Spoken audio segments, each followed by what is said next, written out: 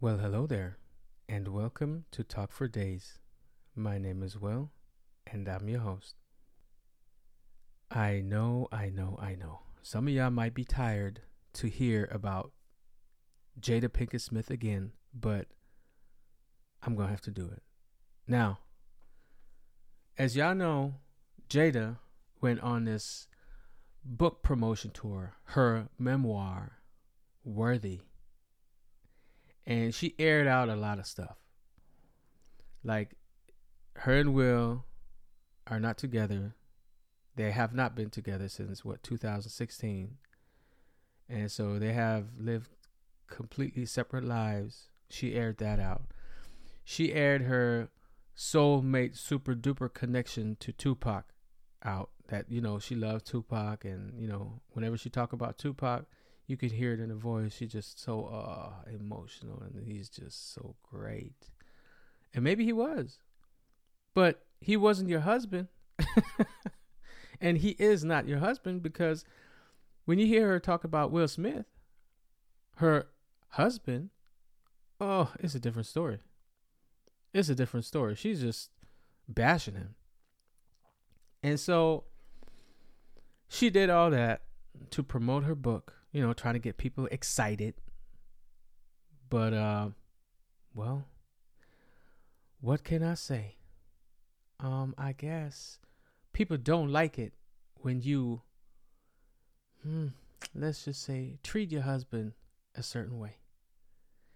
And maybe Jada's not that interesting. So people, well, I guess you could say we're kind of hesitant to purchase her book. So, let me see, on Amazon Books, the book Worthy from Jada Pinkett Smith sits at number 81. And today, I think it was the 28th of October, 2023. She only has like 114 ratings and 64 reviews. So, not that good. So, and on the Kindle e-reader chart, she only had about 2,800 downloads. Wow. Okay. Now, I don't know, but I hope that Jada learned something out of this. I mean, I doubt it. But you have to have faith. You got to have faith. And so I hope that Jada learned something out of this. Don't bash your husband. Don't belittle your husband. Don't chop his balls off in front of everybody and squeeze him and make him dance. And he tap dancing like, oh. But yo, look, I think people are turned off by that behavior. They turned off by that behavior. I mean, how can you support something like that? How can you support somebody who is treating her husband, her spouse, the man that she's supposed to love, I guess? Well, she said they're in a, life partnership?